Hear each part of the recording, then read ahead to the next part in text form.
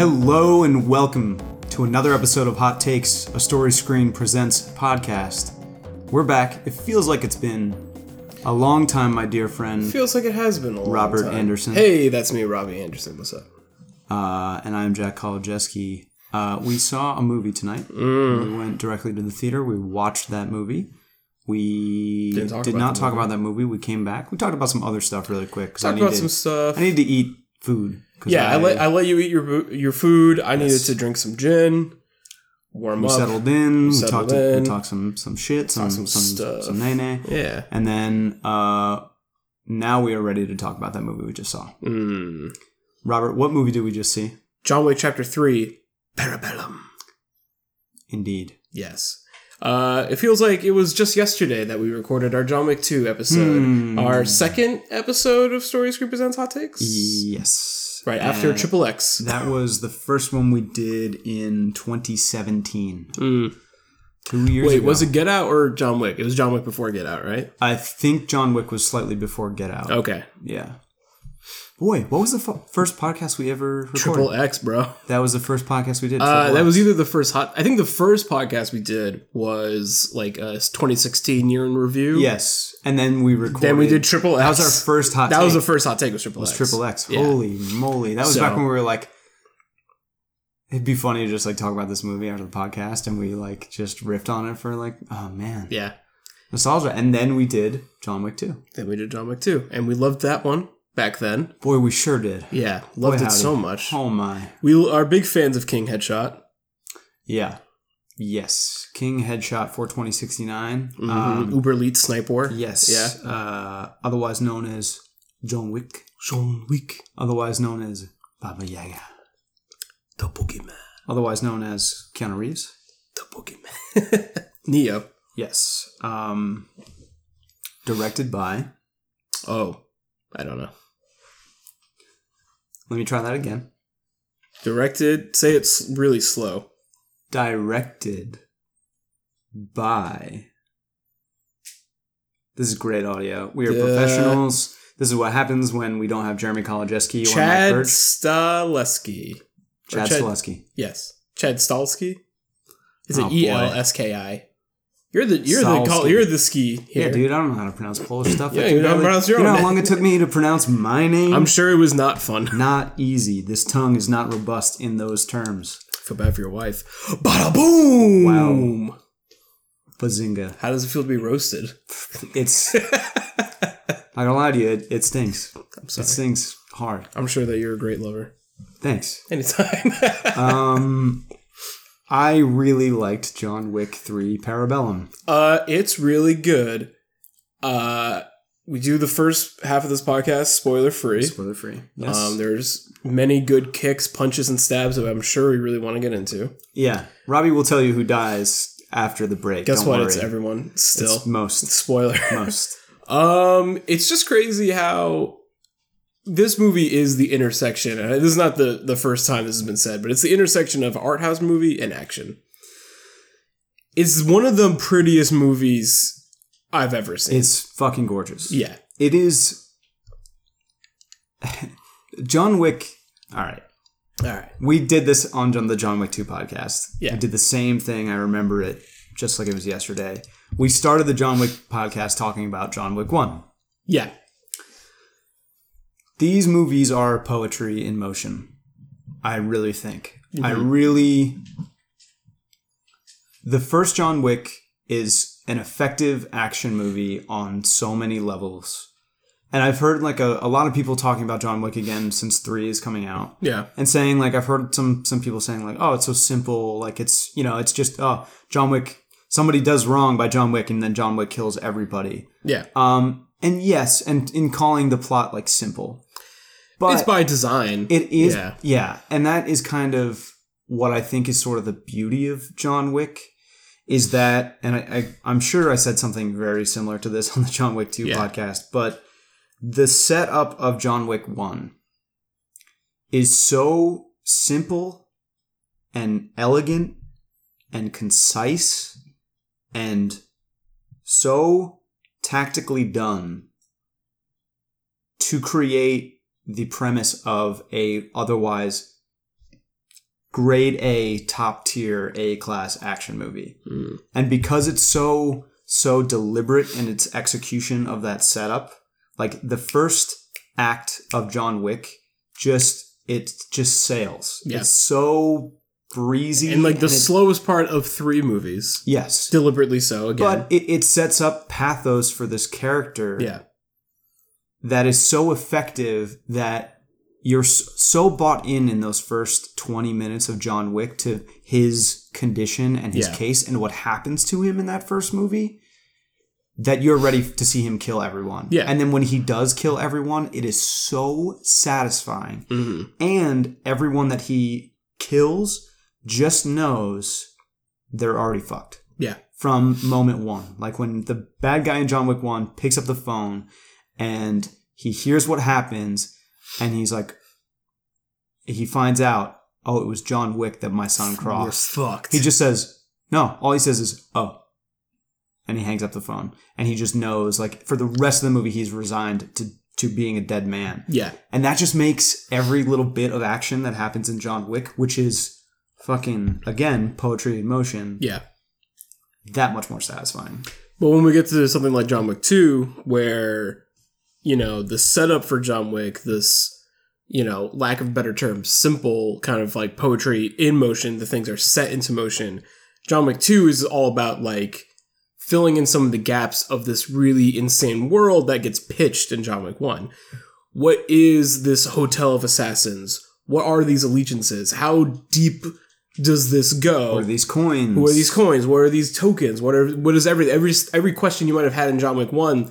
John Wick 2 is kind of like, we want to answer it and give you more. We want to sell you on this world. We already sold you on John Wick. Right. And these are also things that they very effectively, I think, teased in the first John Wick. Yeah. That there is a lot of lore to this story. I mean, he has a back full of tattoos that, like, you know, kind of really only come into play until much later. Exactly. So I think as a series now, and I think this is the first movie that I kind of had the realization, like, oh, this is not just a trilogy. And to be fair, I already knew that going in because they had announced May 21st of 2021? Yes, is when John Wick 4 is coming out, which surprised me because I very much saw this as a trilogy and this to be like the conclusion of that trilogy. I think by John Wick 1, if they were like, this movie's going to do well, they have a trilogy in mind. I think the movie's like doing very well. The movie, I think, made almost as much as Detective Pikachu. It was like just a hair short of Detective Pikachu. And this is an R-rated action movie. And Detective Pikachu is the Pokemon, the biggest franchise, not just movie franchise. IP. Biggest IP in the world. Yeah. Pretty crazy.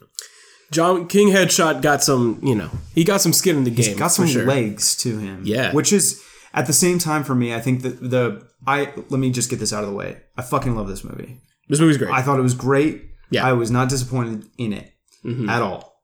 There are little tiny nitpicks I have just because I love John Wick so much. Yeah. But this is the thing I think that hit me more than anything was like, oh, this is John Wick becoming a very long-running franchise rather than just being a trilogy. That's kind of my only criticism. And I don't even want to say against it because, again, we love the movie. I'm really into it. Yeah, it's great. I think you and me, Jack, like maybe differ on some things, but for the most part, we really like to see solid, good endings to things. Yes. We don't like to see something live long enough to become a bad guy, so to speak. I think John Wick's in capable hands. I think the things that are set up for whatever John Wick 4 may be, which not be spoiled here, I think will be great.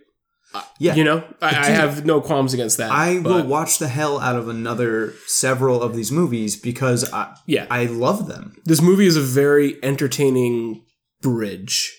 But not so unlike what 2 was. This movie feels more of like a John Wick 2.5 than it does a 3. Or at least the beginning of it definitely does. It hits... Yes and no, because it does feel really like the kind of momentum that it has coming out of 2 is really getting into the kind of, if you'll excuse me on this, endgame territory.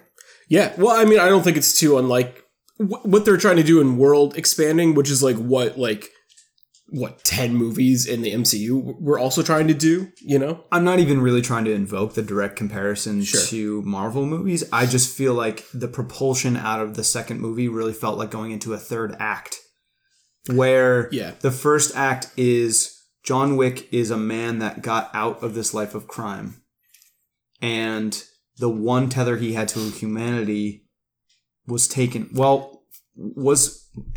left. And then the last little bit he had to cling on to was taken from him. And that is his tipping point back into But we learn he still has something. There's something he's holding on to, which we discussed. Yeah, kind of. Yeah, we'll come back to that. But I really think like the humane connection was the only thing he had with his wife and his dog in the first movie. Right. You find out later, we'll get to that there are more ties that John Wick has, which is something I think is interesting that this movie elaborates on. Yeah. It's more like an origin for John Wick. But when he loses that, it is that fall back into addiction or an abusive relationship. Kind of like a relapse. He relapses. Yeah. And then that is the basically what happens in John Wick 1. He relapses, and then 2 are all the repercussions of him relapsing. Action have consequences. Exactly. Yeah. And then the third one I saw, either he goes to the brink and he dies. Mm-hmm. I really... Excuse me for that spoiler. Maybe we'll bleep that out. I don't know. Well, actually, I don't even need to spoil that because there's a John Wick 4. So that's not really... I mean, they can leave some things up to your imagination. Right? Yeah.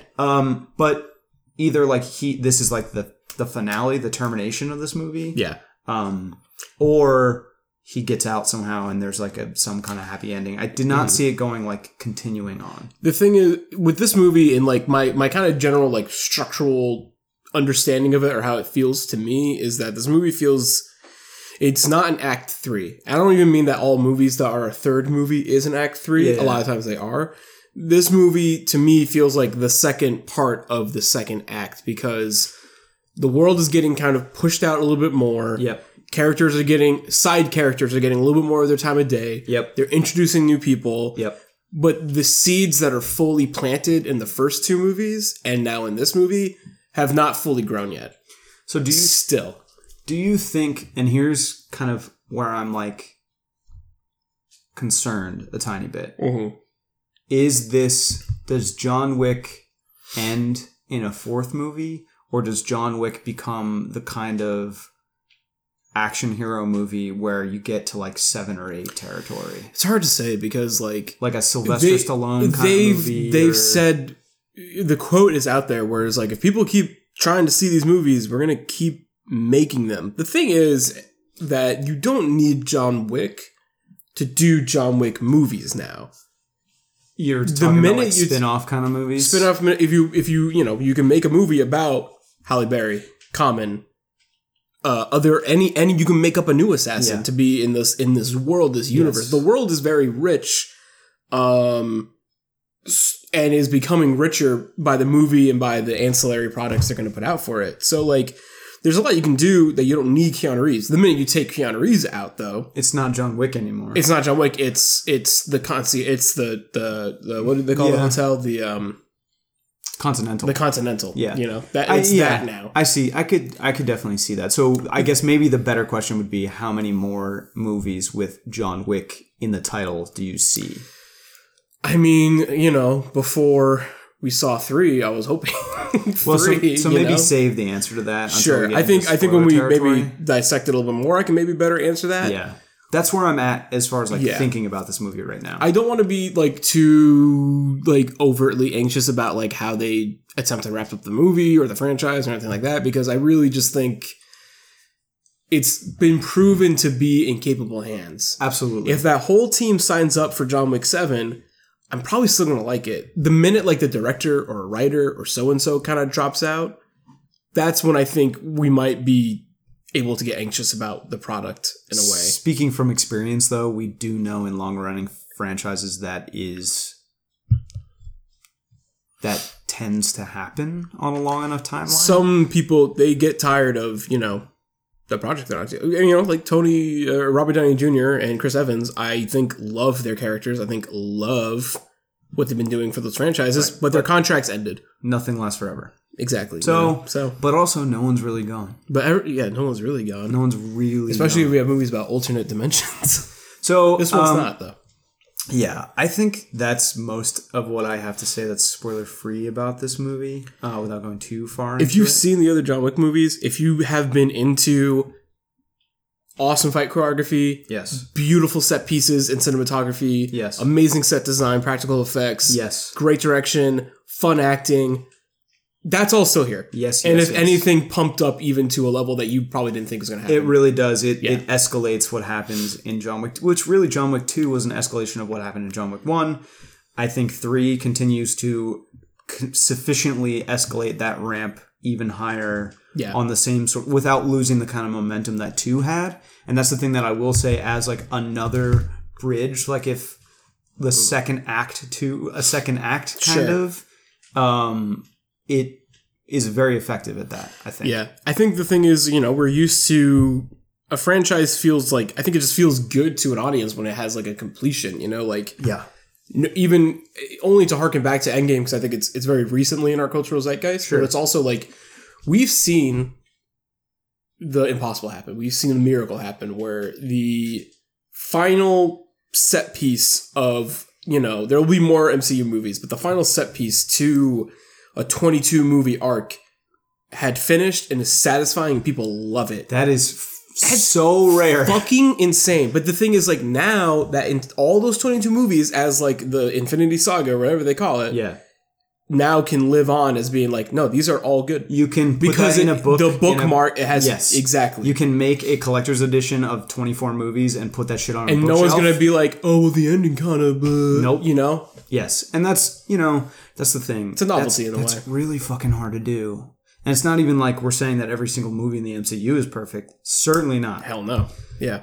But endings are hard. And again, like you said kind of at the beginning of this whole discussion, we would rather see something end on a high note rather than start to descend and peter out a little bit. Yeah. And I just, John Wick has so much momentum and so much clean, concise storytelling. Even when they do expand things, like it's stuff you want to hear, it's stuff where you're just like, oh shit, they added this movie adds like a whole other layer to the film without showing its full hand about like what even the movie's all about, or even what John Wick is.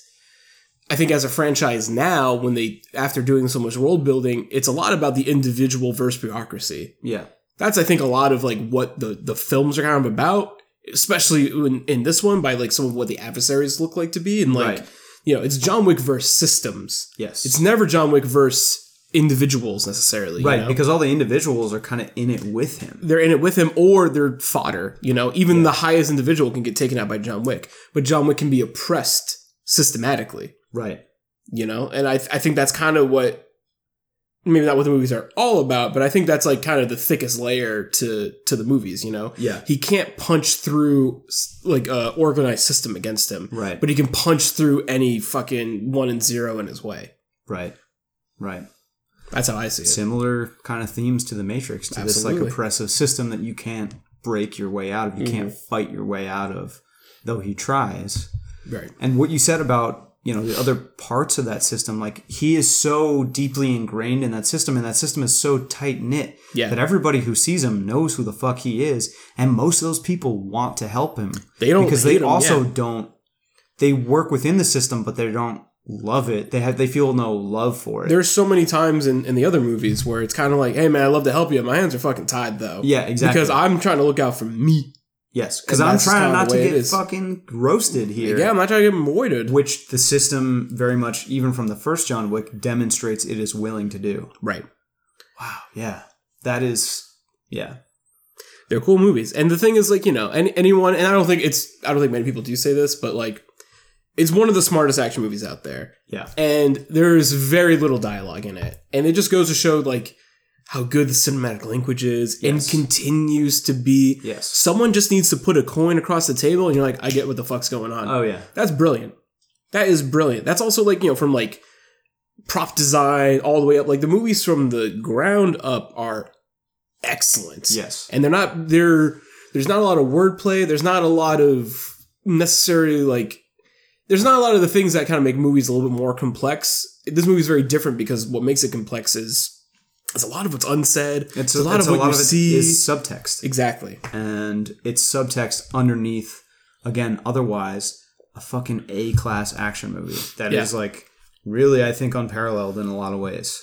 At the end of the day, like, you know, if you're there to just see like kicks, stabs, and shooting, that it does that very well. It fucking does that in spades. But if you're also there to like look at this and think, what else is it doing without having to say a lot? Yeah. It's also fucking kick-ass with and that. And like, you know, the thing is, I think the positives to when we worry about what the future of John Wick could look like, I think that the positives that are there is like, we just got the third movie that gives you more and you're still satisfied and you want more. We didn't leave this movie not wanting the fourth one. Right. Right. And, you know, I think that the positives that are there is just like, you know, it is satiating you. It is still giving you plenty to come back for. And at the same time, it's expanding this overall world and this overall thing. So, you know, I think at the moment, at least until 2021, we're still good. Yeah. I think in this next year, though, we're going to see the more ancillary push into comic books, games, books, things like that. Well, we're already seeing it. There's going to be a John Wick video game. Yeah, by Mike Bithell. Mike Bithell. Yeah. Yep. He did Subsurface Circular and Quarantine Circular. He also was on the Kojima team for MGS4 or 5. I did not know that. I think he's an ex-Kojima guy, and then he started doing independent games. Okay. His first one was... Thomas Was Alone. Thomas Was Alone. I think he also did another iOS stealth action game called... Volume. Yes. I think that was on consoles. It might have made it to... I don't know if Volume was on iOS. There's another one. Maybe I can look it up during the break. Because I think there's... I remember he was like on an episode of Up at Noon back when Greg Miller was still doing it for IGN. And gotcha. He looked tired. His games are cool. His games are cool. And like, you know, I was talking to like Burge about it today because I was telling him about the John Wick game. I'm like, the cool thing about the John Wick game... Welcome to Talking Simulator. The cool thing about the John Wick game that they're making is like... It's not like a Batman Arkham game where it's not like about combat. It's about like strategically planning out like, I'm going to take this guy out, then do this, and then do this, and then do this. And then you hit go, and then John Wick does it. And that's like, I think almost more accurate to like how the character would react. I bet John Wick plans what he does out in like what feels like milliseconds to us, but for him is like it's almost like the like a chess match kind of like a chess match. Tactical. He's choosing his actions very carefully. Sherlock movies with Robert Downey Jr. where he kind of like he's like thinks about all he plans it all without out. having to see that because it's corny. Yeah. It kind of works in that first movie. Yeah. Can you imagine though, like Arkham Asylum game, like that kind of like I don't mean to say I don't want that. Like that kind of combat. Almost a little bit more. Do you ever play Sleeping Dogs? Sleeping Dogs fucks. Because Sleeping Dogs is all about grapples. So is John Wick. Yeah. So like grapples and then like finishers being like and using the environment to kind of like as a weapon. Dude. Nah, man. Fuck. Yeah. Anyway, all right. We're going to take a quick break, and then we're going to come back and talk about spoilers for John Wick 3, Parabellum. To close this section off, I fucking love this movie. I am cautiously optimistic, but also excited to see more John Wick. Yeah, we obviously recommend it. If you've been on board with the John Wick train already, go see it. If you're listening to this and haven't given John Wick a try, sorry. I mean, I don't think we spoiled anything. It's an action movie, but... Go do yourself a favor. I think you guys spoiler light, to be honest. Yeah. Go see the films. They're great. Cool. They're the smartest action movies on the market. Amen. This side of Fury Road. Hey. Well, yeah. Well, if we're not getting Fury Road 2, then. There you go. All right, we'll be right back. Hello, and welcome to another episode of It's Fits, where Story Screen's own film laureate, Brian Robert Fitzgibbons, speaks on a film. Today, Fitz will discuss the HBO series Deadwood. Deadwood. Didn't like the first 2 seasons. Nah, I'm lying. The 3rd season was the best. I don't know any of the actors in that movie.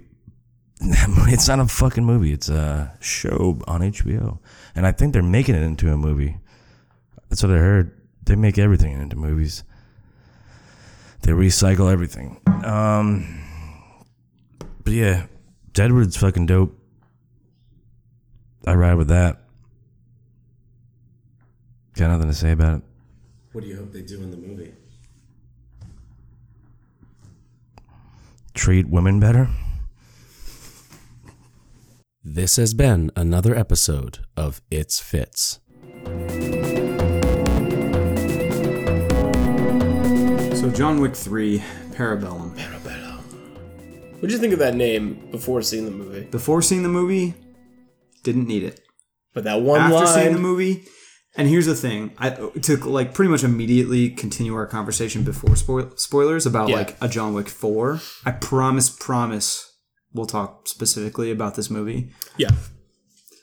The idea that Parabellum means, what is it? To start a war? To have peace, you have to start war. Yes. Basically. So really, like, this movie is kind of the setup for like an even bigger war. John Wick needs to... If John Wick wants to be out of the game and to find peace, he needs to fight. Engage this war. He has to do this Which war. I really, again, going into this is... It's going to break down to like expectations versus what actually...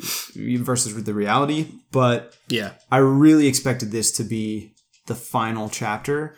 It makes way more sense that this movie has a subtitle now that I know it's more set up for another movie and not like the final part of this trilogy. This might be, the same way that I described it being like a bridge of John Wick 2.5. Maybe this is 3. Yeah. And then John Wick 4 is the 3.5, Could be. However you want to dice it up like I am, I don't know. Yeah, I mean, like you said, if this is like the second part of the second movie, like the second movie is broken up into 2, and then the fourth one is kind of like, we tend to think in the rule of threes. That's just kind of how film works a lot of the time, and but like not human all nature the time. in some ways. Yeah, kind of. It really feels like it would be 3. Like that's the kind of inclination, the pull, but I think it doesn't have to be. It doesn't have to be. I think the thing that kind of makes us the most anxious is that like we're questioning whether or not this was artificially extended. Yeah. I think that's kind of the root of the anxiety. Is just like, should this have ended here? Was this always a part of the plan? At what point did they decide to extend it? What does this next chapter even look like? I think we know what this next chapter is going to look like, but I mean, the promise after John Wick 2 was John Wick versus the world. Yes. That is the setup, and we get that. And it's almost like not underwhelming, but to see him kind of so quickly come back, kind of go back to it. Like he goes on this whole long journey, kind of just to go back to the Continental to do this assassination mission that he almost goes through with, and then doesn't. And which, I mean, really, there is a line in this movie that is, I've never seen someone fight so hard to wind up right back where they started. I almost kind of wish they like wallowed in that a little bit more. Like that's like a kind of a longer character beat I would have liked to see kind of stretched. If anything, that part was like a weird distraction. Like that is starting to get away from the simple elegance that makes these movies so effective. Like that kind of bit, like probably the Halle Berry scene into the scene where he's wandering through in the desert. Yeah. And then he has to do his Assassin's Creed moment to go back. So Assassin's Creed. Maybe my least favorite part of the movie. I think... And I'm going to come back and talk about why I did not fully love the Halle Berry action scene, as much as I could have. Sure. I'll come back to that. Cool. I think in terms of like the, assassination or cut off his assassin finger, I think that they're trying to cover more thematic ground by having him do this giant gesture of, by him, he is so confident that he can carry the memory of his wife, that he can cut off his wedding finger as sacrifice. Or I see that almost differently, is like, in order to live, in order to keep this memory of her, he has to forget a little bit. He has to walk away from the thing that made him human and go right back to where he was before. So the ring's almost like it's too much of an anchor into humanity. He has to kind of. Well, that's the way that they see it. But really, when he goes to see Winston in the Continental, Winston's the one who turns him right back around and is like, is that really how you want to live? Yeah. And even though he's given up that finger, he kind of walks that decision pretty much immediately. I think that's the thing. Like, I think I'm okay with like the mechanism of how it all happens. Yeah. I just kind of wish that we just get a little bit more time to kind of sit in it. Yeah, you know, maybe sure. have like a little bit more of like whether it's outside sources questioning his decision or maybe private moments of him questioning it. But really, not really sure how to frame it. But. If anything, Winston is his like real closest friend that he still has. That's what it seems like, you know. You know, I that think, and like the homeless clique, apparently. even them, like they have skin in the game. They have those are like more professional courtesy kind of things. Those are like you said, kind of the parts of the bureaucracy that also doesn't necessarily care for the bureaucracy. Yeah, and has nothing against John Wick, who is very much within this bureaucracy. Well, they're the phrase I think that's used is under the table. Yeah, because there's this idea that I think is seated in John Wick 2. It's been a while since I've seen it, but. It definitely is. They talk about the high table for the first time. Yeah. Yes. So in this movie, and I think what's brilliant about this movie, like in the few sparse words that they use, they make like the kind of wordplay mean so much where they're like, there's this whole organization called the High Table. But now when they do anything that's kind of against their rule, they get to call it under the table, which is just like a phrase that everyone understands. It just works. It just makes so much sense. Yes. You know, it's such brilliant wordplay, you know? And it's something that they never need like a long exposition dump. You just get it's all just so carefully like put in there in little bits that like you said, the cinematic language of it communicates so much. Like when the adjudicator comes and she just slides that big gold coin, the first thing is like, okay, gold coin. I know these are important. I know the coins are important as the currency, and I know the markers, which are basically like a bigger version of the coin, are more important. This is a different metal coin. What the fuck is that? It's blue. And then you kind of realize, like, you know, I don't think that you knew that John Wick's actions would have consequences, but I don't think that we thought that its consequences would ripple to throughout this entire kind of bureaucratic system. And she's essentially the like hitman auditor, you know, she's like a hitman IRS in a way. And that's what she's like, I'm here to fucking like, because they all could have operated without that. But because it's an organization, it's like, I know that you bended the rules for this person. Right. And I know you guys are friends. Can't like, it's like someone coming from corporate to make sure the restaurant is like up to code. You can't do that. Yeah. And I'm the person to make sure it doesn't happen. That. Yeah. And she doesn't shoot anybody. She doesn't do any action in the movie. Yeah. But she just has like all this clout. She was a great character. She's great. She walked onto the scene and like she has the craziest eyes. The intro to her is like this like crazy, like John Wick movies. I love them very much. Yeah. Their musical choices often are like just teetering over the edge of corny, but like effective for what they need to do. Yeah. I mean, I think that's by design as well. Yes. I think it just like rides the line there. Like, I don't know this for sure, but like every song from John Wick 1 and 2 kind of sounds like a Marilyn Manson song, or like the like Italian like scene in Rome kind of sounds like an Evanescence song, but like not quite. And then the song at the end of this movie kind of sounds like a Godsmack song. That was terrible. That's my main criticism against the movie. I thought it was funny that we didn't get our dance club action sequence in this movie, but you can't do that 3 times in a row. But the last act of it is because they're like set the mood lighting and then let's go to the sick mirror room to fight. It's like it's all kind of the same. Well, so to back this up, something we talked about about the second John Wick movie to like kind of bring this back to the beginning of the movie.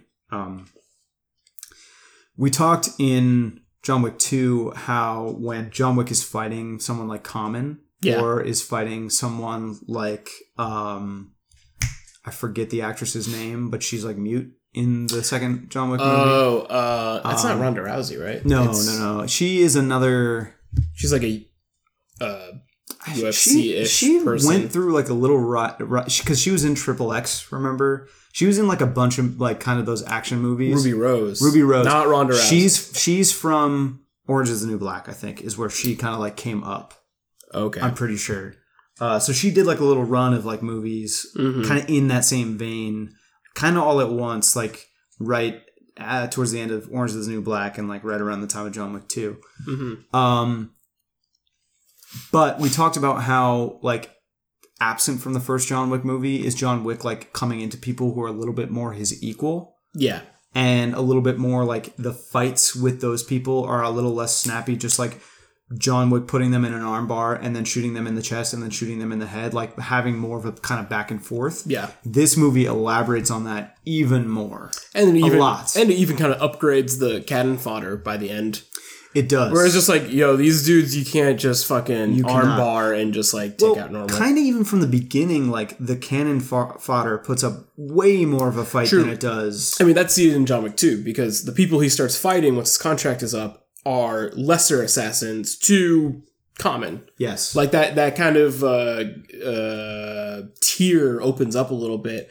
And that's kind of something I was like missing a little bit from like the later parts of John Wick 3 because John Wick 3 opens with something very similar because John Wick 2 ends with like he's fighting like they don't even have names, but they're just like there's the chubby assassin, there's this guy, they're fun, the guys that they kill with the pencil, they're interesting, and then in this movie like it's still there, but like I don't think the movie opens up so the first action sequences in the beginning of this movie are so perfect because it's the book scene and then the knife bonanza. I promised myself I was not going to forget that guy's name. It was Ethan or Evan or like the first guy he fights.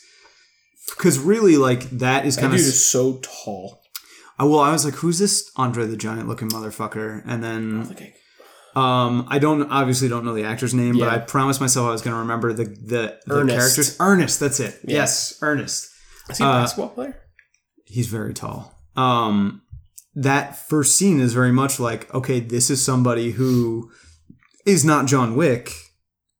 He's not going to win this fight, but he's going to give way more of a fight than most of the other people that John Wick has come into. The world of John Wick is trying to teach you that everything can be a threat at all times. That's like what the end of John Wick 2 is trying to sell you on. And that's the beginning of... I think, if anything, the beginning of John Wick 3 kind of feels like an extension of 2 because, like, it takes place right after, obviously, but he's still kind of doing the same song and dance that he's doing at the end of 2 where it's like, he's in New York City, he's like, oh, fuck, I don't know who to trust. I'm going to go to this library. It's this dude here now. I really think that first act is my favorite part of this movie. I agree. Because I think that the second act, as entertaining as it is, he has to go right back to New York. Yeah. That's how the movie has to kind of culminate. Which is what happens in John Wick 2 as well. Sure. He goes to Rome, which I love. I just watched John Wick 1 and 2 yesterday. Yeah. So, I like how he has that like James Bond-esque moment where he like just goes to another country. He has to suit up. He does like another and like the suiting up scene in John Wick 2 is my favorite scene in that movie. It's perfect. I'm glad they didn't try to hit it too hard again. They did not. No, and which is good. There is that fun little part in the beginning where he's like building his own gun out of the like antique revolvers. And he's taking his time, and he's like, "This isn't going to fucking work." So he's just like mismatching. He's just them. like taking them apart and putting them back together in like the kind of like Fallout 4 customize your gun kind of thing that you wouldn't really expect anyone would actually be able to do in real life. It is very video gamey, but if anyone can do it. The thing I was thinking was you could probably do that with that kind of weaponry, like that older style of weaponry, because that's just how shit was made back then. I almost think like less so because it's so like not factory made that it's like it's almost everything's proprietary to nation. So it's kind of like does Spanish revolver hammer fit into European stock or whatever? I don't know. It was still cool. And then he shot Not trying to. And then he fired it like once or twice, and that was it. Well, he went through all that trouble putting the whole thing together. But then the minute that dude, he just needed it to shoot the one guy who walked through the door, and he blew that guy's murders head him. Yeah. But yeah, I don't think that like in this movie is mostly shooty stabby kicks. I don't think the movie hits on the same highs as those first two action sequences in it. No, I agree. The knife scene. Is in fucking insane. Museum. It's the craziest thing I've ever seen. Where they're just bashing into glass and taking knives and like and it's in the trailer too, but it's like so crazy. Dude, it is sublime. And that's another thing I noticed about John Wick 3. Like obviously 1 and 2 were very violent. There's a lot of close up headshots. Yeah. there's a little bit less gunplay in this movie, which I think is on purpose because, again... The ending, I think, is where it kind of catches up. Or even when they're in... there's a lot more gunplay in the Halle Berry scene. Yeah, yes, for sure, yeah. But a lot of this movie is, again, people who are giving John Wick a little more friction. Yeah. Which is also interesting. And, like, because of that, there's a lot less of just... I'm going to shoot you in the chest and then in the head. Yeah. It's more, the kind of back and forth and like a little bit more drawn out. Once he realizes that the people have armor, he's just like, all right, well, where are the gaps? The neck. Yes. So then you start to see, you start understanding, he's like, I need to bend your head back and shoot you in the neck 15 times, I guess. But even before that, I'm talking about like the knife scene. Sure. Where like that scene just fucking goes. And instead of, just continuing to throw fodder at John, it's much more, okay, we're going to introduce a finite amount of guys, and they're going to remain in play until they are very much not. They're so dead. Yes. Yeah. It's not like... this movie is very much... It's not wave after wave. Yes. John Wick 1 is very much so wave after wave. John Wick is the strongest character in the movie. Which I think is a smart choice because that kind of like instant death that he's dealing out is very shocking when you see it in John Wick 1. A little less so in 2. So in 2... We're getting desensitized to it. But by making those fights a little bit more drawn out, a little more knockout, it's the violence, I think, hits a little harder. Yeah. Also, I think it is gorier. Like, some of the kills in this movie are fucking crazy. He blows some people's fucking heads off with the shotgun. Yes. Like you see talk like about their that shotgun scene. Parts moving. Yeah. I'm still kind of on like the knife scene. Like when he sticks that knife in that guy's eye. Even when I forgot about that. Yeah. Even when he kills that first guy, whose name I already forgot. The book guy, Ernest. Yeah. Well, he that shoves his fucked. Well, like, he's beating the shit out of him, and you're just like, yeah, he's gonna fucking win. But then, like, did he need to put the book in his mouth and then bend it and his jaw off and then break his neck on the book? On the book, yeah. I was just like, this is, and then he puts the book right back where it is. It's just, yeah.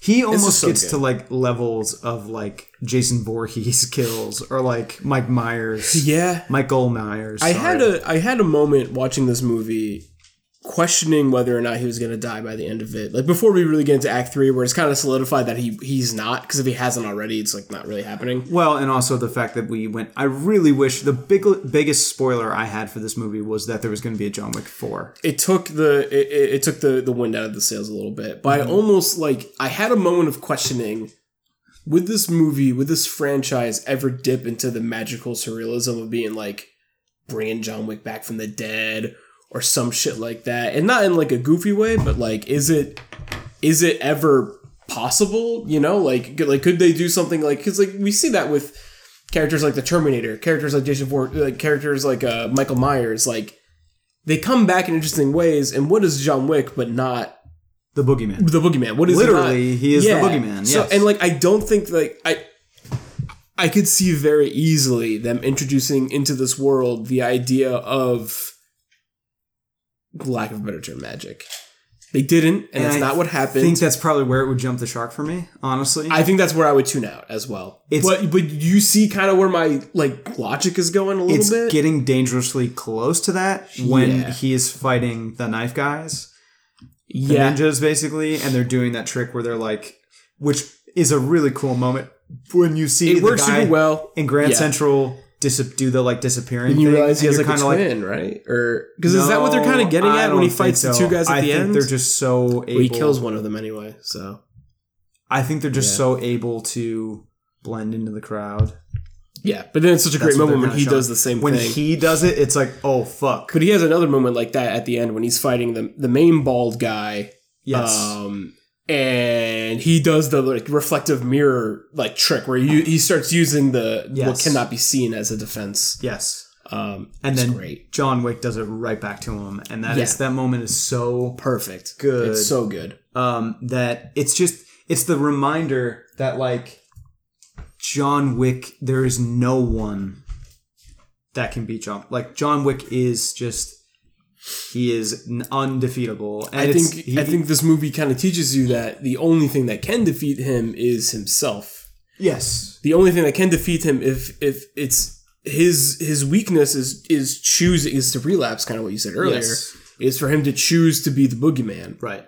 And that temptation to I think John Wick is afraid of death. I think that's kind of what I'm gathering from this movie, is that John Wick is afraid of death, not for his own well-being, but he's like, if I die, the memory of Helen dies with me. Which is such a... It's chef's so kiss. It's good. Perfect. And they only need to say it a little bit. They only I need to know. do it a little bit. Because at a certain point, you almost have the feeling like, why does John Wick want to keep living? What does he have to fight for And the anymore? answer to that question, just preserving the memory of his wife. Is so wholesome. Wow. And perfect. And like, the use, again, like there's such good, for the little language that is used in the movie, it's used so well, where, it's things like, you forfeited your life. Yeah. The system is being like, you gave up your life. You've been dead since we excommunicated you. We're just trying to put you in the ground. Yeah. So it's like, what does the boogeyman have left to fight for? And it's memories, which are fleeting, and love, which is fleeting, and it's this thing that is the intangible. And all this dude wants is to just rest, and chill with his dog, and no one's letting him have it. You know.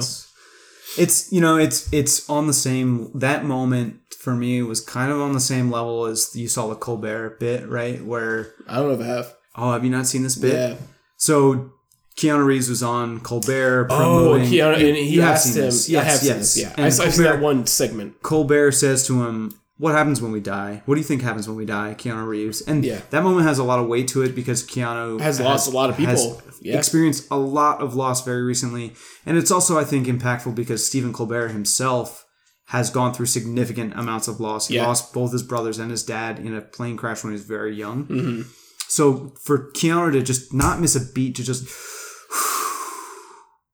and then say, "I think the ones who love us will miss us." Yeah.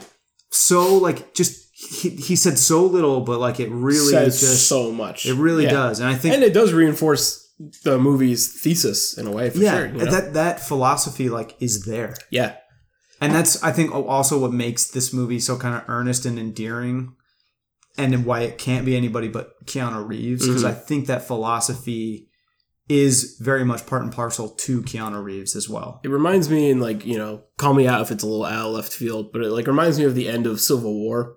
Captain America Civil War, where Tony Stark... Not the American Civil War? It reminds me of the end of the American Civil War, where Tony Stark learns that Bucky killed his parents. Right. And Tony Stark, if anyone, knows that Bucky is a reformed person. He doesn't even have control of his actions. But at the end of the day, he's like, he killed my mom. I'm gonna murder him. Yeah. And that's kind of like... That line also has so much weight. Has so much weight that he killed my mom.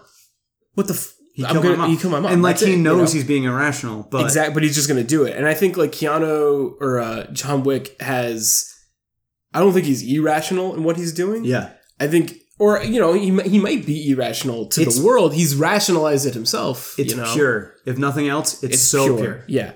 And like, it's that just kind of visceral anger or visceral like fight to survive. Because, I think this movie teaches you that he's never been fighting for himself. Right. He's been fighting for all three of these movies now, I mean, really, for one, he's just fighting out of, it's a backlash. It is a rage. Yeah. It is just, this is the last thing I had left, and you took it from me, yeah. and now I'm going to kill you because that's all I know how to do. I don't know how to deal with this grief any other way, and I have nothing left to stop me from doing it. Yeah. And then going into 2 is him really very much wanting to be like, I want to go back to this. But again, it's that theme of like, when you relapse, if you've gotten out and you relapse, it's going to be very, very, very hard to get out again, if not impossible. I think that's why when he goes to see Winston and he just kind of decides not to kill him,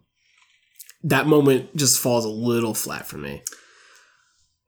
I think it makes sense. I think it makes sense. I think it would have been more poetic if it was closer to the end of this trilogy. Yeah. Because that would have been his choice to say, you know what? I could just keep going. I could just kill everyone. But this is the only way I'm actually going to get peace, is to just stop. I mean, I get that. Winston being his friend would be the thing that's like stopping him. This is like, but they kind of write themselves out of that corner by just they're trying to get to like the thing really quickly. They want to make a 4th John Wick movie. Yeah, for sure. And the thing is, like, it's not even so much that I need him to. I just wish that maybe the decision making was a little bit more elongated, because the movie really is just like he's seeking. What he's looking for is the head of the table, right? The head of the high table. That's essentially who he meets in the desert. You know, I'm not quite sure who that character is. Well, the way they describe it is someone who's above the high table. Okay. But what does he say to Halle Berry? What he wants from this guy? Guidance. He's aimless. Yeah. So he gets pointed in a direction, which does lead to ultimately what he wants. But the direction that he's pointed in, you know, it's still poetic, and like, you know, I think questioning the movie is important, and to reiterate that we really like what it ends up doing. Yeah. But like, you know, we're only having this discussion because of how much we like this movie. Exactly. And we're just trying to dissect it. But if we didn't like it that much, we'd be like, whatever, and then move on. And then be done. Yeah. So, you know, if he's like this, if he's aimless, which is a word that ties inherently into weaponry by aiming. So if he's a weapon that is aimless, and then he seeks someone who points him in a direction, like pointing a gun at someone, because that's essentially what he is. He's a weapon who doesn't know what to shoot at anymore. Right. He's like death. Yeah, exactly. And he seeks out this person. He's seeking out guidance.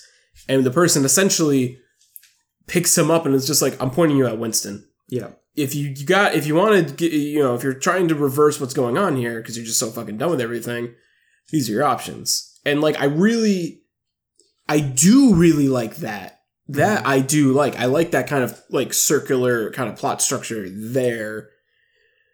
It's just when he gets there, he gets just so like changes his mind so quick. Here's the thing though, is you talk about like being in that system and being part of that system and like the fight to not be in that system. Yes, John Wick, he is excommunicado, so he can no longer go to Winston, who we know who is established to be his friend, a friend of John Wick. Right. John Wick is lost without that. Mm-hmm.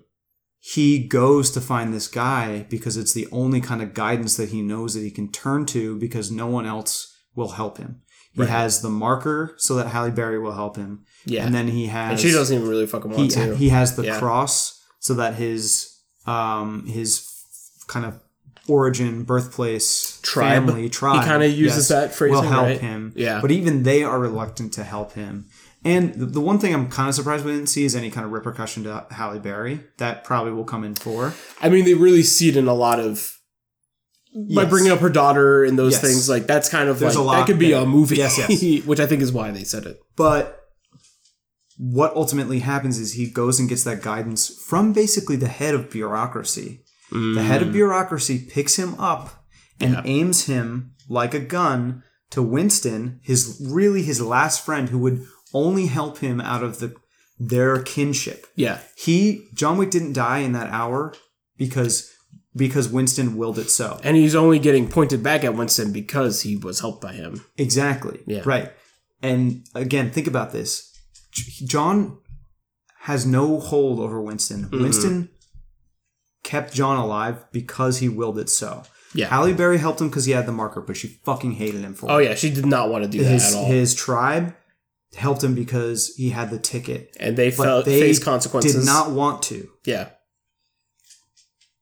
Winston helped him because he was his friend. Mm-hmm. So when the bureaucracy that John turns to because he's completely without guidance picks him up and aims him at Winston, he says, I'm not a gun. Yeah.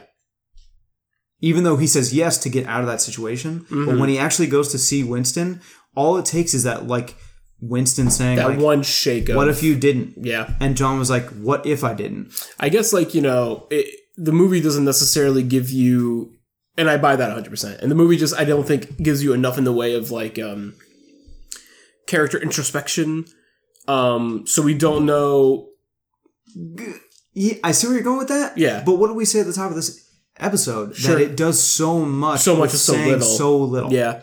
No, it's true. I guess I don't want like a self-monologue by Keanu Reeves in a mirror or something. I don't want that. I mean, you know? saying that's that not a thing I want. If that moment didn't land for you as well, that's totally fine. Sure. But I do think it's there in the text.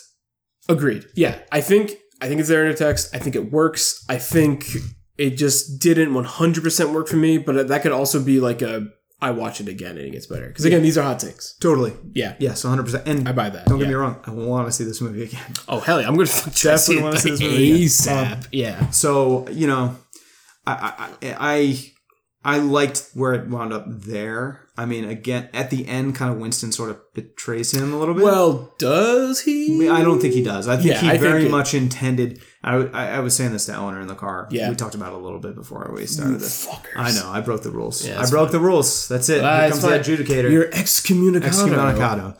Excommunicado. If Winston wanted to kill John, because he totally like caught John off guard, he would have shot him in the head. Exactly. He knows John's wearing the Kevlar suit. Yes. He knows that. He's a tough motherfucker. I think John knew. Like, yeah. Because John jumped over that building. He jumped over it. Like, it all seemed so staged. Yes. And you know, maybe he didn't want to fall that hard. So then, probably not. Yeah, but then, you know, kind of like, and I mean, you know, maybe there's still more stuff to talk about before we get to like maybe the end. Yeah, there's still some points I want to hit on. But him talking to Lawrence Fishburne and Lawrence Fishburne being like, "Are you mad?" And he's like, "Yeah, I'm mad." And it's, you know, it kind of harkens back almost to the line where it's like, "Are you out of retirement?" He's like, I'm thinking I'm back. Yeah. It's kind of that same energy's there. Yeah. I'm just curious to see how they play that. Like if he's actually mad at Winston or he's just mad at the high table. Well, the thing is, like, you know, if this is Parabellum, which is like, if you want peace, you need to have war. So this is the setup of what the war of John Wick 4 is going to be. Yeah. So who's fighting in the war? Because at the end of this movie, it seems that the Continental has been I forgot the word that they use, but it's back. Yes. And it's not against the high table anymore. They're not on like the shit list. If anything, I think that might be just so they get off their back immediately so they can regroup. Because Winston does say to the adjudicator, we're New York. And he's referring to the homeless population and all the other, like, he has allies, which I'm assuming that, like, you know, if John Wick 4 is in a way the Mass Effect 2, and what I mean by that reference is that, like, you know, Mass Effect 2, side missions, doing all the side. Well, you know, it's about getting a band together so you can kind of fight the big fight. Yeah. So, you know, maybe John Wick 4 in a way will be about, like, who are the allies now to take over this? Who do we get in on this fight? You know? Which, you know, I could very much see the theme. I personally hope 4 is the last one. Because, I really don't want to see these movies run out. I want it to be the last, like, John Wick one. I'd be down for more Hitman, whatever, you know? But I could see that being, like, they've said multiple times during these movies, like, the rules are what keeps us from the animals. Yeah. But the movie's also so focused around animals. Well, yes, but I also think maybe the theme in 4 could be, like, yes, but does it have to be these rules? And who chooses what these rules are? Yeah, questioning the power structure at B. Yes. Resisting it, things like that. Yeah. Yeah, I think I totally buy that. I mean, I think John Wick 4, from what it seems like, you know, it's going to be a war of ideologically. Ideologically? I don't even think that's it. Ideologies. That's the one. So a war against that. But also, you know, and I think it's also, like, we have this, like, bureaucratic power structure, but when you break it down, like, there are all of these structures that are at place so that individuals can make money. Sure. Right? Yes. So, yes, like, it is a structure of capitalism. Absolutely. Yeah, for sure. 100%. So, like, that's, like, you know, and it's, like, individualist capitalism, too. Because, like, you know, all these people are trying to...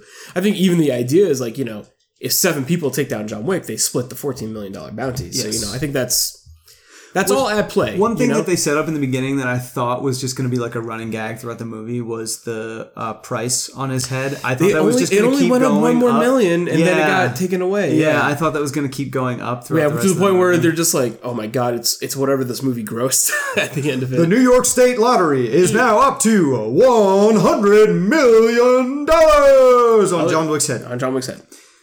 I'd buy that. Yeah. I could have seen that at the end. I'd be into it. But, yeah. Sorry, Mike, if editing that part is hell. But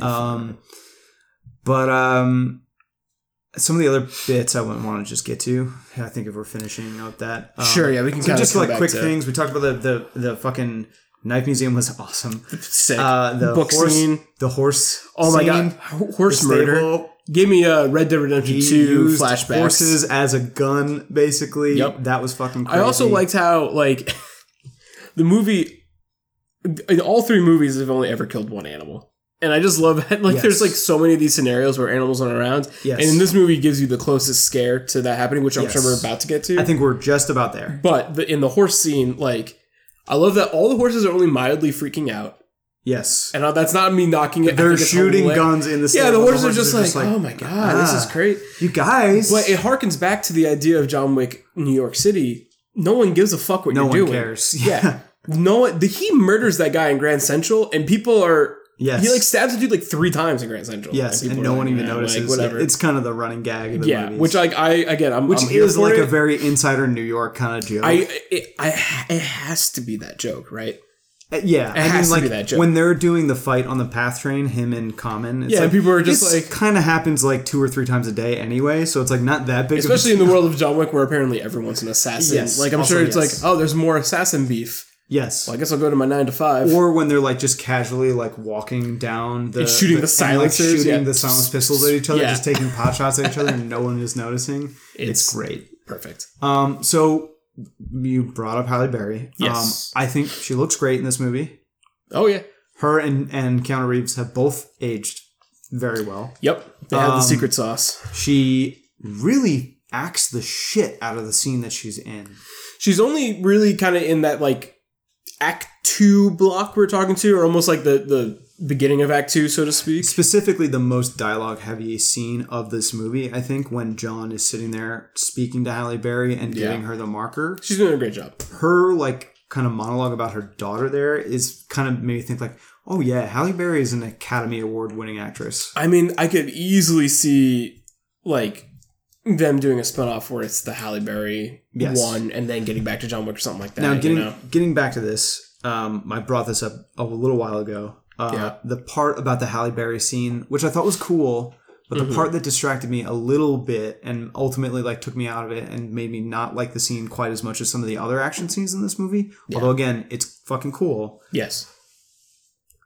Part of the reason that I like John Wick so much as an action movie, the whole franchise, is because Keanu Reeves, for a long time, has very much been like, he came up really as a martial artist. Yeah. He does the majority of his own stunts, barring like a few of the big ones. Mm-hmm. But most of the time when he's like doing judo on people and like... He is doing it. Yeah. And that is why John Wick is able, as a franchise, to like really focus, like the way it's directed in the action scenes, really focuses a lot on long takes, a lot on close takes, a lot on steady takes. You need to have the actor there for it. You really... Like, Keanu is... It's not just a Keanu Reeves movie in that, like, he's the actor there. He is present 100% in those stunt scenes. Yeah. Which allows them to really, like, do some pretty incredible stunt work. Yeah. When Halle Berry is in the scene, and I think it's partially Halle Berry and partially how much the dogs are in that scene, that you can immediately see how the editing style changes. Yeah. In a way that was a little bit distracting. She's doing like the Black Widow stuff, you know? Where it is very much shot and directed in the way where like Halle Berry is not present in the same way that Keanu Reeves is. Sure. Because I think a lot of those scenes were shot for a stunt double. So a lot of it's behind the back. A lot of it is a lot more shaky. Like that whole scene is a lot more shaky. And again, I think partially this is maybe Halle Berry. I don't know whether Halle Berry does the same kind of stunt work that Keanu Reeves does. Yeah. I'm assuming not. It might be safe to say, yeah. Who knows? But also because they are doing so much with the dogs in that scene and how difficult it is to film a scene with that scene is, now that you mention it, and I think, you know, we both like the scene because, like, it is very different from other John Wick scenes. It's a cool scene. It's very tactical. It's very corridor shooty where they're, like, you know, if it's the whole room that they're really fighting in is, like, divided into quadrants, and it's kind of like Halle Berry, like, taking cover, utilizing the dogs to kind of, like, either stun people so she can kill them, or she stuns people so the dogs can go for another nut shot. They have different fight styles, which is cool. Which is sick. Yeah. And seeing both of them do their thing on like 2 different planes of action in the same shot was cool. I think what took me out of that scene was that the dogs had the same kill move and like drag move for everyone. Dude, Which, like, I also really like because it is cheesy and I'm in. But that's also like, how a dog would attack somebody. I'd imagine, yeah. They go for the nuts. They go for the soft parts, the neck or the nuts. But they do the same, the same, like, tug thing. Which, like, again, I'm not trying to, like, knock it. It's not even a nitpick. I just noticed it. Yes. And I'm just like, yeah, it's fine. And that's all I mean is, like, the scene was a little bit more distracting than some of the other John Wick scenes. It's a very different... it's very different just from different. the other movies. Yeah, and it's still cool. I mean, it's still very serviceable, and it's seeing her do the things is still cool. So many nuts get obliterated in this movie. This movie hates testicles. Yeah, but, like, you know, I get it. I get it. I get it. Which also great line when Halle Berry says, like, he shot my fucking dog. And John Wick was just like, I get it. I get it. Yeah, I get it. And it's just like pretty good. Did you think they actually shot that dog? I had a brief moment where I was like, it pretty clearly showed like her put body armor on the dogs. Yeah. So the other thing, and this is part of like where I started to think more about John Wick as like more of a long running franchise rather than just a tight trilogy. And the thing again I mentioned with Halle Berry, like I would hate to see John Wick compromise on how good its stunt work is, which also I want to shout out. They roped in like the guys from the Raid. Hell yeah. Who are fucking awesome. And that fight scene at the end is fucking which is very much sick. like this John Wick is a movie by stunt people for people who really appreciate that kind of like cool stunts. I don't want to see them compromise on the grade of those stunts to get more familiar faces in there. Yeah. Which is kind of where the Halle Berry thing comes into play. But also with, I forget the actor's name, but the guy who's Bronn on Game of Thrones, who was also in that Halle Berry scene. Yeah. Whose accent, I'm not really sure what he was trying to be. I think it was supposed to be Italian. I don't think it was really working for me. But again, like, I don't want them to sacrifice quality for just getting a familiar face in there. Like someone who's not maybe less of a familiar face, but could do better at that. Yeah, I mean, you know, if they did, who knows what the ancillary projects of the John Wick universe even look like. I mean, I do think that if they were to do like, whatever, if there even is a Halle Berry one-off, I'm not sure what that would look like. I do think that if they did another character who we haven't seen before, I'd imagine it'd be a serious martial artist. I don't think they would compromise that. I would hope so, yeah. But I guess who knows, right? Who knows? Yeah, but the thing is, like, the fact that I think for what we're saying, I think the positive spin on it is that, like, you know, they retooled the entire action set piece to fit them and what they were doing. So it's kind of like, all right, that's a pretty good compromise, right? You know? Yeah. So, but again, I preferred it when they just went back to the John Wick scenes. I had a moment where I was like waiting for kind of like, and not because like, again, because I really did like Halle Berry, but I was kind of waiting for like, all right, what's like the John Wick doing kung fu again? Because like this the gunny stuff doesn't always hit me as much as him hand to hand. The hand stuff. I mean, takes out his belt and whips the fucking raid people. Yes, we'll get there. Yeah. That style of like close hand to hand gun combat though is really what like I think is the John Wick. Yes, like, I mean staple. It's kind of like the gun kata thing from Equilibrium. Have you seen that movie? I haven't, but I know, of that movie. I can tell what you're saying. But it's taken to like the next level where it's like, this is fucking serious. Like this is people getting shot in the head left and right. Right. King Headshot. Shout out. I mean, I think his whole like style is like, it's making sure they're dead. Oh yeah. He doesn't want to have a moment of someone like getting the one up on him because he thinks they're dead. Except for all of the like other assassin characters. When you really think about like the John Wick franchise, and this is something that I wanted to talk about specifically, it's very interesting. It's very rare that John Wick kills any of the people that he knows from the business. And that kind of fits again into your like themes of bureaucracy of like, these are players, he knows them. Mm-hmm. And there's always like the kind of running gag to it. Like the scene with Common where they have to sit down and have a drink at the bar together. Like they know each other. The other movies do a really good job of like having that kind of like cool down. And that's a lot of times where character development happens. Yes. Where they're just like, there's this insane fight. And now we have to see how you guys interact in a cool down moment, you know? But it also does happen in this movie a couple of times. Mm-hmm. Because he has that sort of moment with the two raid guys who are like, it's an honor to meet you, John Wick. And this is after they have the scene where... And he doesn't kill them at the end. Where the bald guy... I don't know his name. I'll look it up. But anyway, he has this like respect for John Wick as like this master assassin, and he kind of gushes over him. Mark Dacascos, and his name is Zero. Okay, he's really cool. He's cool. He immediately strikes you as like someone who's like maybe a little bit more like stricter, kind of like this like.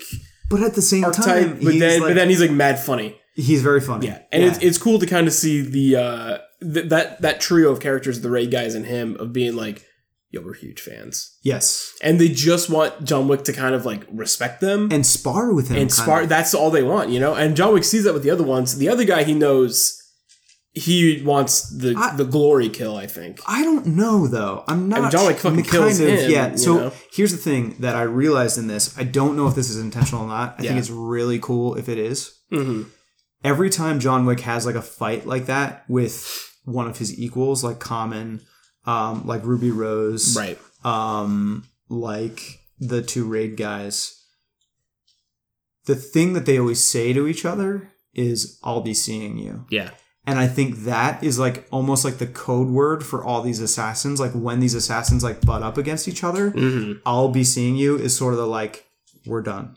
Yeah, I'm sparing you. I'm not going to kill you because of what you just said. John Wick makes sure. When he wants to kill somebody, he makes sure it happens. Dead. Yeah. And he spares a lot of these people who are kind of his equals. I mean, it kind of goes back to what he says, the comment of like professional courtesy. Exactly. You know, and I think that is there. I think that's a thing that's there. And even in John Wick's like most like, you know, he's at the end of his rope by the end of this movie. Yes.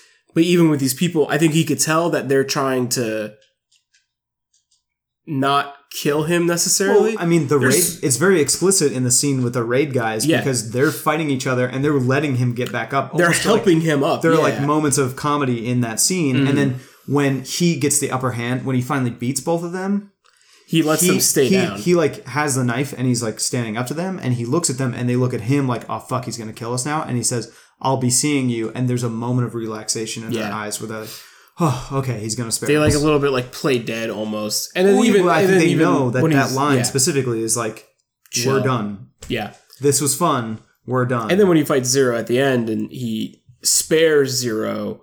He doesn't spare Zero. He kills him. But like, you know, Zero is just like, that was a good fight, right? Yeah. And John Wick gives him really what he wanted the whole time was, Yeah. But but it flips that idea on its head that John Wick is always sparing people. Yeah. By that fight with Zero, like, he's like, that was a good fight. I'll be seeing you. And John Wick's like, no, actually you won't. You won't be seeing me. Because he knows for sure exactly where he put that sword and he knows he's not going to survive. He's just dead, yeah. Because you think about when he fights Common, he puts the knife in his aorta and he's like, I know if you pull that out, you're going to die. So when he puts that sword in where he puts it into Zero, he knows that he's not going to survive. Yeah, that's true. He knows. I mean, like it's like the doctor scene in the beginning where the doctor's like, "Shoot me right where." He's like, "I already fucking know." Yeah, he just pops him in those spots. Yeah, it's so good because he doesn't miss. Every shot's on purpose, you know. No, one of my favorite things about these movies is the like kill count, the bullet count afterwards. Yeah. Have you seen those? I think I saw them for the other two. I don't know what this one's at. I haven't seen it for this one yet, but like exactly how many shots he took, how many were chest shots, how many were head shots, how many were misses, and like in the first two John Wick movies, he only misses like 5 or 6 shots total. And that might even just because he's like blind fires sometimes to get people fucking away from him. I mean, in this movie it might be tough because there's a lot of like block shots from armor or otherwise. Which, as you said before, and I was kind of getting at with the knife scenes, like they escalate the friction of who John Wick is fighting by even making like the guys the kind of faceless guys that he's taking out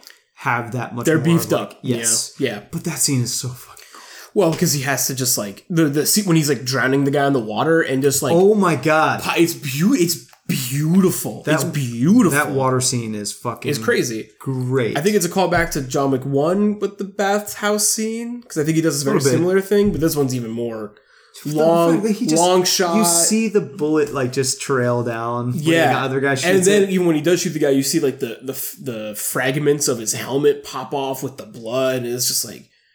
Damn. The movie looks fucking bananas. It's nuts. And the concierge gets his time to shine and shoot some people. Lance as well. Reddick. Yeah, I don't know. Is he just called the concierge? I don't think they ever give him a name. I'm pretty sure it's just that, but I can. It's Sharon. Okay. So, I don't know if they ever say that out loud. To me, he's the concierge, right? I think that's a better title that's for him. kind of. Yeah, but he's so good, and I'm so happy that he survived because he's so badass. I kind of was thinking thought they were gonna fucking kill him. I'm glad they didn't. I'm glad they didn't because it also shows that he's like, because you don't see him do dick for he's 2 a movies. bad motherfucker. And he's a bad motherfucker, exactly. So I almost thought we were gonna see Winston, played by Ian. What's his last name? McShane. I almost thought we were gonna see him do some shit. And I think that even harkens more into the fact that he does nothing than when he does shoot John Wick. Yes. He misses. Yes. It even, he's a character who's the smartest person in the room. Yes. Absolutely. Do you think the smartest person in the room would try and kill John Wick?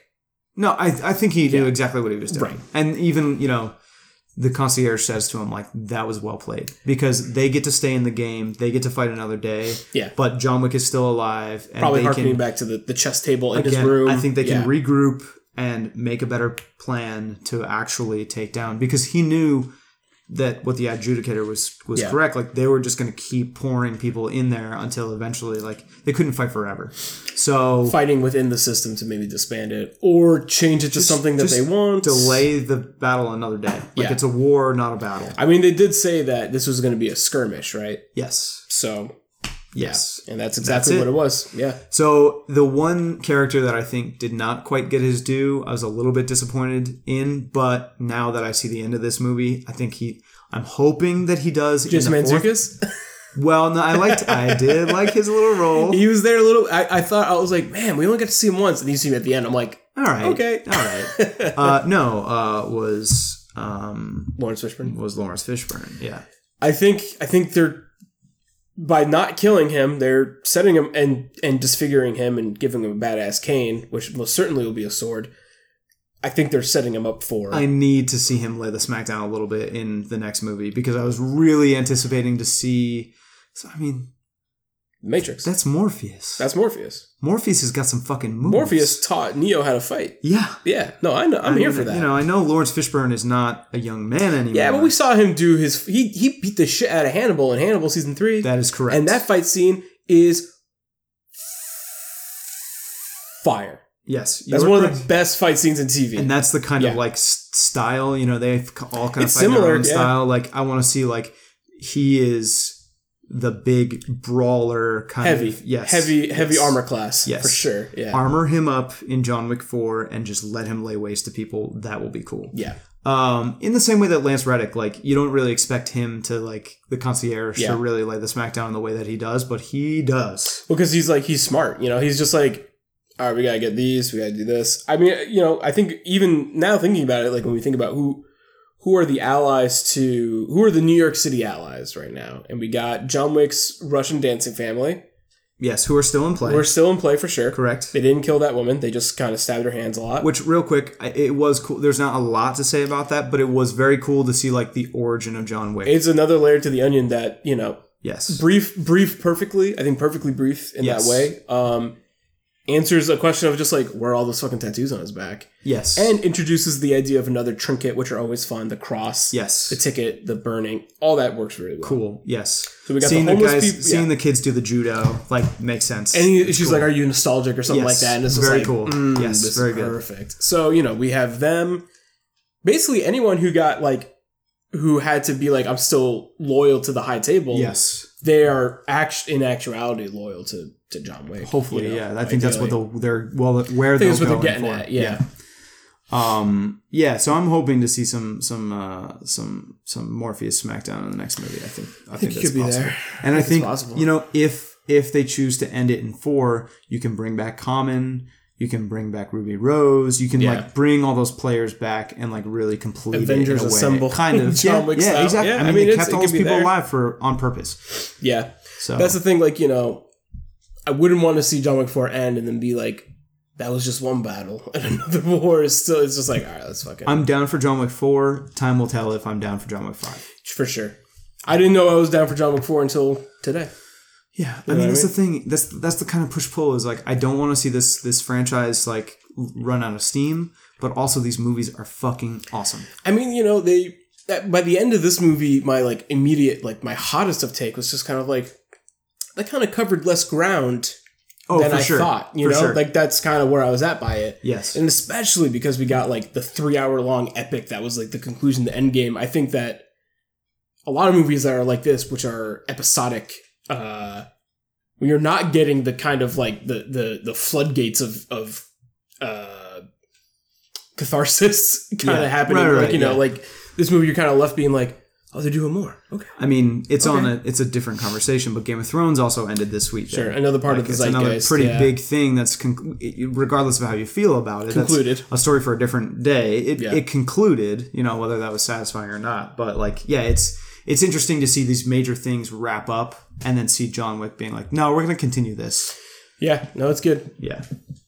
I think that pretty much covers it. I think we really pulled this one apart. The closing thing I will say about this, and I think the way that they are achieving, like, kind of ratcheting up this violence even more, is like John Wick really conveys how scary all these things are. Like guns, scary.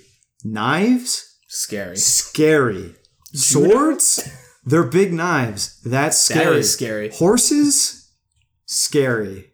Seeing that, the sound of hearing those faces snap by horse kick is just like, the fuck? Dogs can be scary. Dogs, scary. His dog, best pit bull in the world. Very good pit bull. Hands down. Very, very Hands good boy. down. Oh, yeah. Shotguns, very scary. Yup.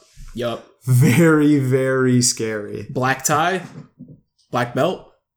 Also great. Oh, he fights him with a black belt. That might be a thing. Yeah, maybe. Yeah. Or it's just cool. This is cool. The belt fight was cool. The belt fight was cool. When we did my fencing teacher, oh boy, which is not me talking about fencing for too long, but he was he also does fight choreography for like stage and movies. Oh, cool. So he did like a found weapons class where he just brought in random shit and he just taught us how to like fight with them. That's cool. But there is one class he did specifically on like, this is how you fight with a scarf. And it's basically all the belt stuff is kind of the same shit he taught us. Where it's a lot of like tightening it to like maybe block, or like, you know, you wrap it around someone's arms, you can like disarm a weapon from their hands. Mm-hmm. So that was all there. I was like, that's fucking cool. Dude, the choreography is top notch. We don't even have to say this. We're talking about John Wick here. Yeah, no, it has not dipped in any quality in that regard. If anything, it's just gotten better. I think for John Wick 4, I almost want to see more of like, I think this is the first movie where I'm not saying I was getting tired of it, but I was just kind of like, you can send as much cannon fodder at this guy. Even the heavies you could set on him, he's going to take him down. Yeah. I kind of want to see the boss rush mode. Yeah, of John Wick 4, you know? Sure. And I think that still might be there. You always get it at the end. Again, when he's fighting like those big boss characters, really, like Zero. Big Boss. Again, they're fighting to ultimately to the death, but really it feels like they're kind of playing a little bit at the same time. Like they're having fun with each other. Mm-hmm. There are many moments in those fights where if John Wick wanted to end it, he would have. Yeah. Because that's just kind of the style he has when it comes to killing people. Yeah, I mean, you saw what's the movie that had some of the rape people in it that came out last year? It's not. It comes. The Night Comes. The Night Comes for Us, and the last fight scene in that movie, which is just like 15 minutes of just like the most grueling shit you've ever seen, and you're just like, God. I don't think any of them. They could have kept that fight going for 2 days, and no one still would have died. Talk about like knives being scary. Oh yeah, or anything in a room at that point. Yeah, but you know, in this movie, it kind of could be the same almost. Where like, you know, those kind of like more bossy, for lack of a better term, fights like can go on indefinitely if needed to. Sure, I'm glad when they wrap up. They could be more vicious though. I think is what you're getting at. Yeah, I think so. Even when he's fighting Zero, like, I mean, some of my favorite parts of it is like when he's missing and like the sword slashing against glass and things like that, you know? Yeah, but that's some of the best parts of the fight is kind of like the negative parts of the fight, like the emptiness of the fights or what's not happening when they're hitting each other. Right. It's a good movie. Whew, it's a good movie. I liked it very much. Talk about it all day. Yeah, I will probably continue to talk about it tomorrow off microphone with as many people who will listen to me do that. Oh, yes. Yes. Yep. Well, this is not the only podcast that Story Screen does. There are many other podcasts that Story Screen does. Robbie, you're doing double duty today. You just recorded another I worked a shift at the theater and recorded 2 podcasts that will probably be coming out fairly soon. Do you want to tell the audience what that is? Sure. So Bernadette's show, Catherine Raycast, we just did an episode on I Think You Should Leave. I think that might come out before this episode. So if you're listening to this and haven't listened to that, go back and listen to it. Yep. I have a review on Tuca and Birdie hitting the site soon. That show's very good. So if you'd like to read that, please. Yes. Yeah, that's all my plugs, though. Yes. I also did a review on Dragged Across Concrete, which I didn't like very much, and I'm a big Craig Zahler fan, so you can go read that. Not too spoilery, so you can kind of see where it didn't work for me. I'm going to say this on the air to keep us honest. We're going to record a Detective Pikachu episode coming up pretty soon. Hopefully soon. I'm going to say it now so it actually happens. Jack and I have seen it. A third party still needs to see it, so we can do that. It's going to be a little bit of a different episode than what we normally do. So look out for that one. It's going to maybe incorporate another show that you might like. If you like Pokemon, which are a video game. Video games. And also speaking of that, Nerd Christmas is next month. So Robbie and I will hopefully do a little bit of chatter on Nerd Christmas as we are wont to do. I'd love to. Great. Yes. I'll see you there, Robbie. See you then. Thanks very much for listening. I'm Jack Holojeski. Robert Anderson. Have a good night. Peace. I'll be seeing you. I'll be seeing you.